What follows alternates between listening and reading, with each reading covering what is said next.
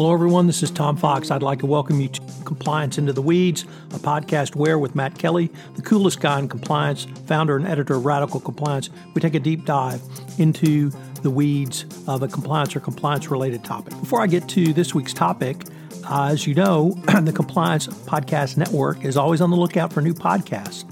Have you ever wanted to start a podcast but didn't know how? Well, if you've thought about it, please take a listen to this week's sponsor, One Stone Creative. If you are enjoying this show, you might enjoy hosting your own. As an expert in your field, you have skills, knowledge, and insight that can help you expand your practice, meet new people, and create amazing content to share with the world. In as little as 2 hours a week, you can dramatically change how you promote, fill, and position your business. And One Stone Creative can show you how. Learn more at onestonecreative.net. In this episode, we take a look at the charges brought against New England Patriots owner Robert Kraft for solicitation of prostitution.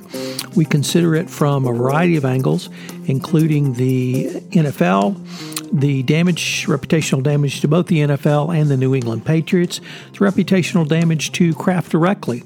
And finally, from the compliance perspective, what should a chief compliance officer consider when they are evaluating, hiring a CEO or senior exec to go into the C-suite, or perhaps a joint venture partner or a mergers and acquisition candidate?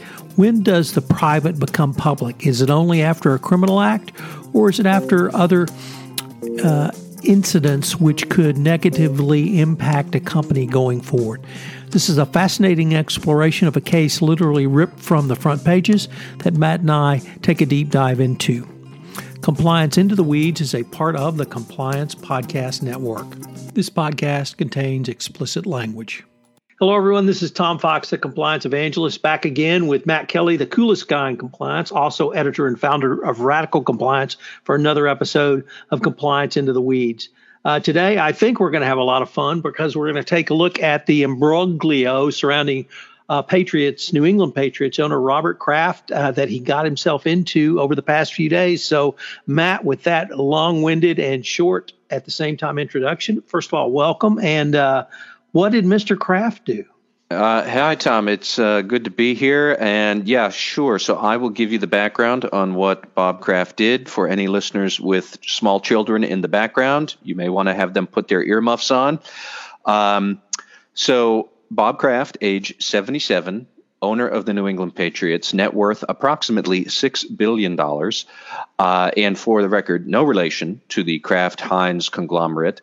But anyways, very wealthy man, most powerful owner in the NFL, was arrested last week, or actually he was charged last week and arrested just this morning on Monday on 2 charges of soliciting prostitution in the state of Florida, in Jupiter, Florida. That is a misdemeanor down there, but police say that in January of this month, Bob Kraft visited a massage parlor called the Asian Orchid Spa in Jupiter, Florida, where he was videotaped receiving 2 different sex acts for money, videotaped getting the act, then videotaped paying the owners, the managers, the girls, I'm not exactly sure who, but videotaped getting the act and then handing money over to the spa employees. This happened on January 19th, the evening thereof, and then again a few hours later on the morning of January 20th, before Bob Kraft flew in a private jet to Kansas City for the AFC Championship game, which the Patriots did win. But nonetheless, this is a big mess. This is a big mess because Bob Kraft apparently was a customer of a human sex trafficking ring. Police in Florida have now arrested hundreds of men, some of them at least as business and socially prominent as Bob Kraft, if not bigger.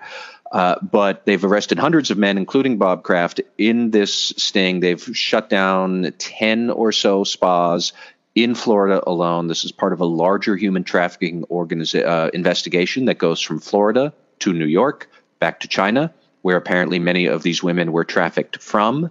The details of what these women went through were not at all pleasant. They were not allowed to leave these spas unless they were escorted somewhere. They, basically were sex slaves, and Bob Kraft was one of their customers. And this has caused great consternation to the public and a big headache for the NFL, that's for sure. So I think there are lots of different ways to unpack this, Matt. If we could, perhaps leaving the human trafficking aside for at least for the moment, let me just start with the NFL. And Kraft's position in the NFL is he is, if not the leading owner in terms of championships. He may be tied with George Halas. I can't remember, but he's certainly in the modern era the greatest owner in terms of championships with the Patriots, with 6 championships, Super Bowl championships, having just won the 6th this month actually. So he is as high profile in the NFL as there can be. In addition to that, he's positioned himself as a statesman of professional football. He has served on the media committee as the chairman of the media committee and the finance and NFL networks committee. He was the face of the NFL in the 2011 lockout. He has certainly been a sounding board for Commissioner Roger Goodell, although they may have had a bit of a falling out over the Tom Brady and Deflategate scandal. Nevertheless, he is, if not the most, perhaps Jerry Jones would argue, one of the most prominent and certainly the most winning owner. So he is out there as much as anyone. And when you have someone out there that far and they get knocked down this far, that's always going to cause a huge problem for the group that he's associated with. And here it's the New England Patriots and the NFL. The NFL has given its typical tepid statements. One was that, and Ken Belson and Vic Mather, writing in the New York Times, quoted that our personal conduct policy applies equally to everyone in the NFL. We will handle this allegation in the same way we would handle any other issue under the policy, or we are seeking a full understanding of the facts while ensuring that we do not interfere with ongoing law enforcement investigation. We will take appropriate action as warranted based upon the facts. Now, the NFL can sanction players and owners for conduct that is not illegal, that reaches beyond criminal activity. And we've seen that in a couple of instances that I'll go over later. But maybe we could start with, where do you see the NFL in all this? Although, I will just ask you that. Well, as much as I am loath to say this, because I really don't think that highly of NFL Commissioner Bob Goodell, I feel somewhat sympathetic to him that he has a really difficult problem on his hand, where I think no matter what Goodell does, he is going to upset a significant number of people in the country. In theory, I pulled up some of the key language in the NFL's personal conduct policy. It states, quote, "Ownership and club or league management have traditionally been held to a higher standard and will be subject to more significant discipline for personal misconduct." I don't think in the fullness of time there's going to be too much confusion about, what actually did Bob Kraft do. We have 2 videotapes. I certainly hope that these things do not slip out into the public discourse, but look, he's caught on tape. He did this. So we have to move beyond that and just think about what were the expectations of good conduct that Bob Kraft should have had, and that Roger Goodell is going to have to think about how to apply them.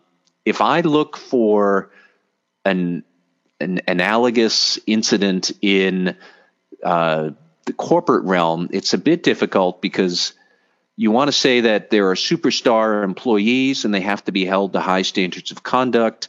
And, Bob Kraft is, he's a superstar NFL owner. He's certainly the most powerful owner in the NFL. But he's also the CEO of his organization. So there's a bit more of like the superstar CEO misconduct. And how would you discipline that if you are who exactly? The board? Nominally, Roger Goodell would be the CEO, and all the other NFL owners would be the board of professional football. That would be the way to think about it. You could kind of sort of say he would be like what we saw with Steve Wynn in Wynn Resorts, that Steve Wynn was this enormously influential figure within his company. What Steve Wynn did was far worse than what Bob Kraft did. We should be clear on that. But how do you discipline somebody that larger than life, that high up on the food chain? I'm not quite sure, but plenty of people will be wondering, should Bob Kraft still have ownership of the team, or should he be relegated to some emeritus role while his two sons own the team and are the day-to-day people? This is a private, family-owned enterprise, so it's not like there are a whole lot of shareholders who have some sort of stake or influence in how the Patriots are conducting themselves. I don't quite know what the right disciplinary vehicle is, but Bob Goodell is going to have a difficult situation on his hand because the NFL has mishandled domestic violence issues before, and we put this on that spectrum. It is a very small misconduct compared to some of the previous, violence against women that we have seen. Certainly Bob Kraft did not beat anybody up. He did not shoot anybody. We have seen plenty of instances of violence against women, and this is more exploiting women, and I don't condone that either, but it is not the same as beating a woman in an elevator, which we have seen NFL players do that before, and the NFL has screwed up its investigations and discipline then. So how are they going to remedy what the past bad reputation that they have landed themselves in? How are they going to get themselves out of this jam? I don't quite know. Well, Matt, Kevin Seifert, writing in NFL Nation, cited 4 examples of discipline of owners. The Indianapolis Colts owner, Jim Irsay, was suspended 6 games and fined $500,000 for being arrested while operating a vehicle intoxicated. He told a judge he was under the influence of oxycodone and hydrocodone. Detroit Lions team president Tom Lewin was suspended for 30 days and fined $100,000 after pleading guilty to driving while impaired. And then the most significant was former San Francisco 49ers owner Eddie DeBartolo in 1989 pled guilty to a felony charge of failure to report an extortion scheme related to former Louisiana Governor Edwin Edwards. The NFL fined him $1 million and suspended him for the entire season. So some type of suspension would be in order. But as you correctly note, it's a family-owned corporation. His sons are poised to take over at some point. So what might be the actual effect of that, which really leads into the next area that I wanted to explore, which is the reputational hit directly on Robert Kraft. Because of just the stunning way the New England franchises run and the fact that they won 6 Super Bowls, I think he was a shoo-in to become or be enshrined into Canton in the Pro Football Hall of Fame. So the question becomes, will this define him here at the end of his career? And this is how people will remember him, and it will damage his chances for Canton or at least delay them. Is that something that the Pro Football Hall of Fame voters would consider? I mean, I don't know. They probably should. I keep on circulating back also to how this is this is a bit of a Me Too sort of a scandal. Robert Kraft did not harass an employee directly, but he took advantage of human traffickers who were harassing and abusing these girls who were working in the spas, and he was able to waltz in and use his enormous power dynamic over them for something that I'm sure they did not want to do. There are plenty of people who will say that prostitution should not be a crime. If it's 2 consenting adults, I suppose I might go along with that. This was not the case. This was a very wealthy older man and some sort of exploited, possibly underage, but definitely exploited, vulnerable woman who would, I presume, not want to do this on her own volition with a man who's probably 60 years older than her. Really reprehensible stuff that he participated in. And can you ignore that? Can you not? I don't know. One thing that stuck out at me was there is a media outlet here in Boston. It maybe also have some outlets in your own respective cities, wherever you are. It's called Barstool Sports. It was founded here in Boston. And it's one of these sort of low-rent sports culture discussion groups, newspaper, website, and whatnot. But the editor said, the editor's name is David Portnoy, it's pretty clear Mr. Kraft had nothing to do with the larger issues at hand, larger issues being human trafficking. What planet are you on if you think that? It was people like Robert Kraft and all the other hundreds of men who participated in these human trafficking centers. Their demand for these services made the larger issues at hand. If nobody was going to engage in this, the human traffickers would be doing some other nefarious activity, not smuggling women into the country. So he really, the customer of a human trafficking agent's ring, they do play a pretty significant role in the crime that is being committed. So can you ignore that? I don't know. I have a real problem with it. And I'm a lifelong fan of the New England Patriots. I had generally praised Bob Kraft's business acumen. I think he's been a very good owner. But you hear this sort of personal misconduct news, and you're like, ugh, really? Because, dude, it's just gross. And a lot of people are going to have that visceral reaction to it.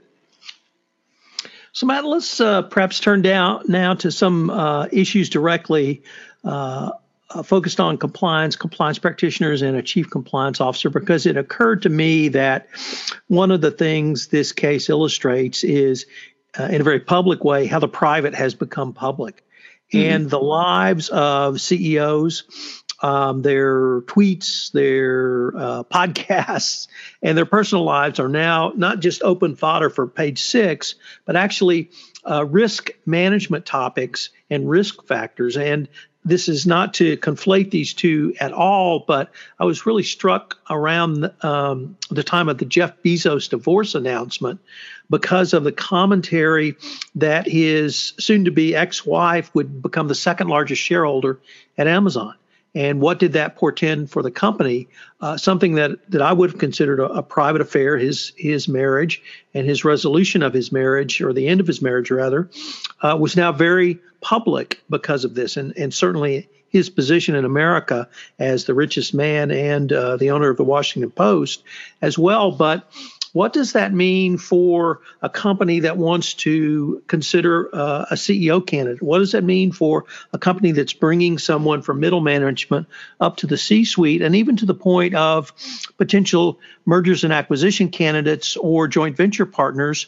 Do you need to look at their reputational background to see if there's anything that might indicate forward-looking conduct? Because, frankly, I can't remember if you or I said it, but you don't wake up when you're 77 and think, I'm just going to go down to the massage parlor and find out what happens there.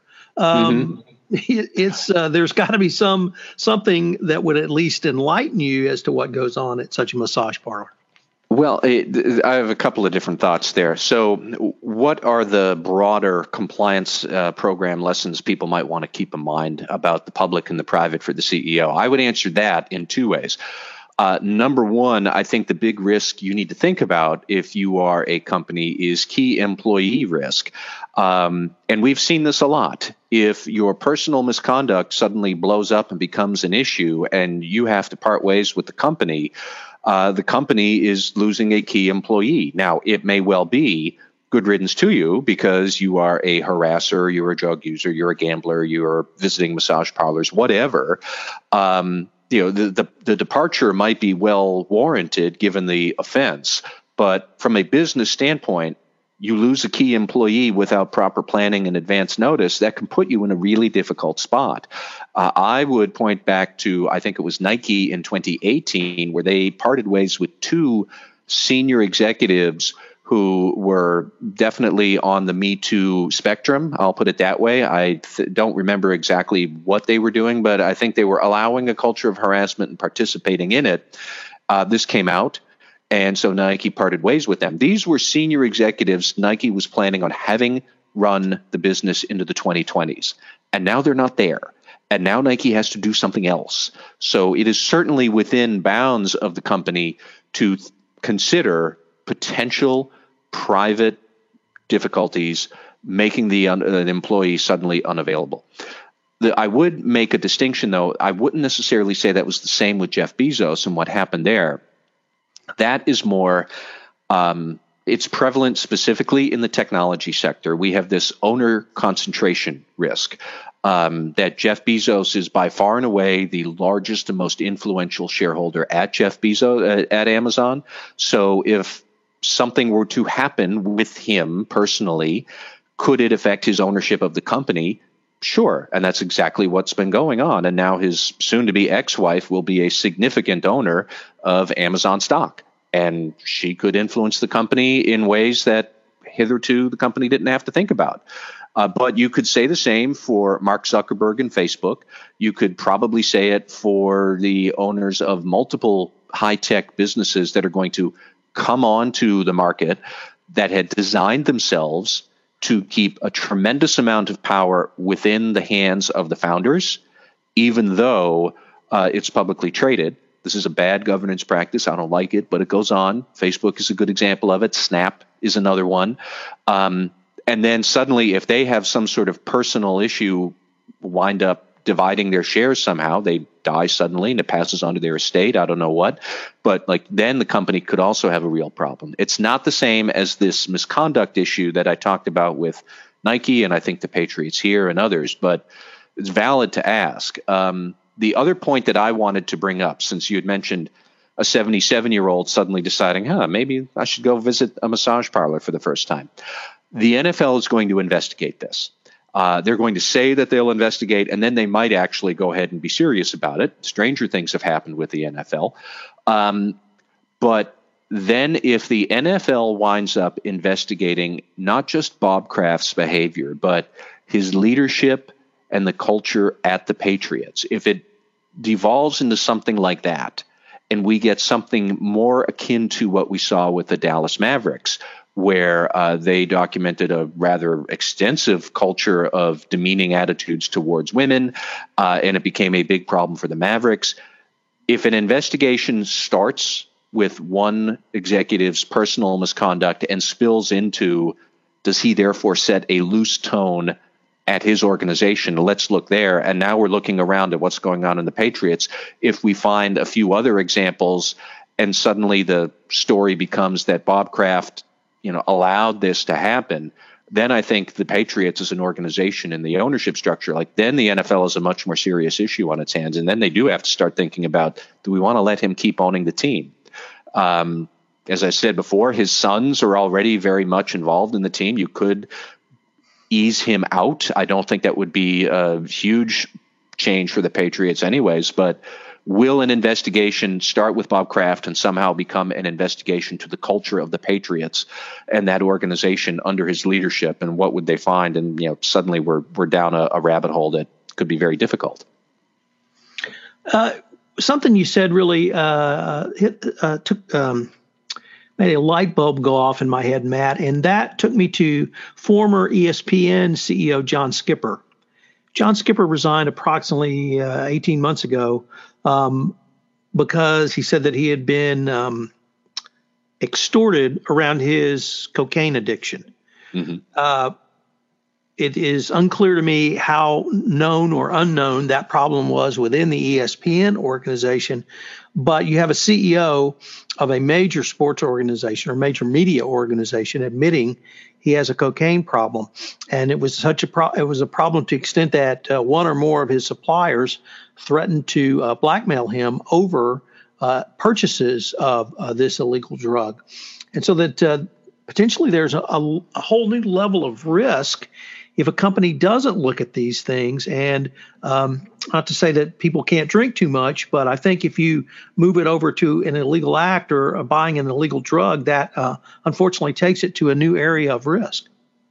I think so. And, well, I might quibble with your word choice there, that it's not that it takes it to a new area of risk. It takes it to a new level of risk, because it's not as if cocaine dealers weren't blackmailing CEOs 60 years ago. There were coke addicts running companies back then, and they were getting blackmailed too. And there were CEOs who were visiting human trafficking sex parlors here and there. What's happened in the modern world, and Tom, we've talked about this before, is this all gets exposed through the lens of social media, and it's not a new risk. It amplifies the risks you already have. And that's, I think, what does put the Patriots and Bob Kraft and the NFL in a difficult position is everybody's not just watching how this happens, but they are commenting on it in real time. You and I are doing it in real time. And then, like I said before, Roger Goodell is going to wind up alienating some significant part of the country, no matter what he decides to do. He could be draconian and force Bob Kraft out of the Patriots, and people are going to say that's too much. He could give him a suspension, and people will say that is too little, and it just feeds into the narrative that the NFL doesn't take oppression or violence against women seriously. And, you can see the narratives and the battle lines already being drawn. I don't know what the answer to that is. But as you and I have also said many times before, it just simply underlines the importance of having good conduct and getting all of that right in the first place to try to reduce the occasions of this sort of behavior, because there is no good answer here. I don't know what the answer is, but none of it is going to be satisfactory to a significant number of people. Doesn't matter what Roger Goodell does. Matt, I think that's really a great way to end this podcast. We really explored a lot of different areas, and certainly you made me think of several different avenues that we could perhaps explore either on blog posts or later podcasts. So kudos. So for Matt Kelly, founder and editor of Radical Compliance and the coolest guy in compliance, this is Tom Fox. Thank you for listening. Hello, everyone. This is Tom Fox again. I hope you enjoyed this episode of Compliance Into the Weeds. If you have any questions, you can email Matt at mkelly@radicalcompliance.com. You can email me at tfox@tfoxlaw.com. I hope you'll join Matt and I again next week, where we take a look at a compliance or compliance-related topic and take a deep dive, literally going into the weeds to explore this topic. Compliance Into the Weeds is a part of the Compliance Podcast Network. This podcast is a part of the C-Suite Radio Network. For more top business podcasts, visit c-suiteradio.com.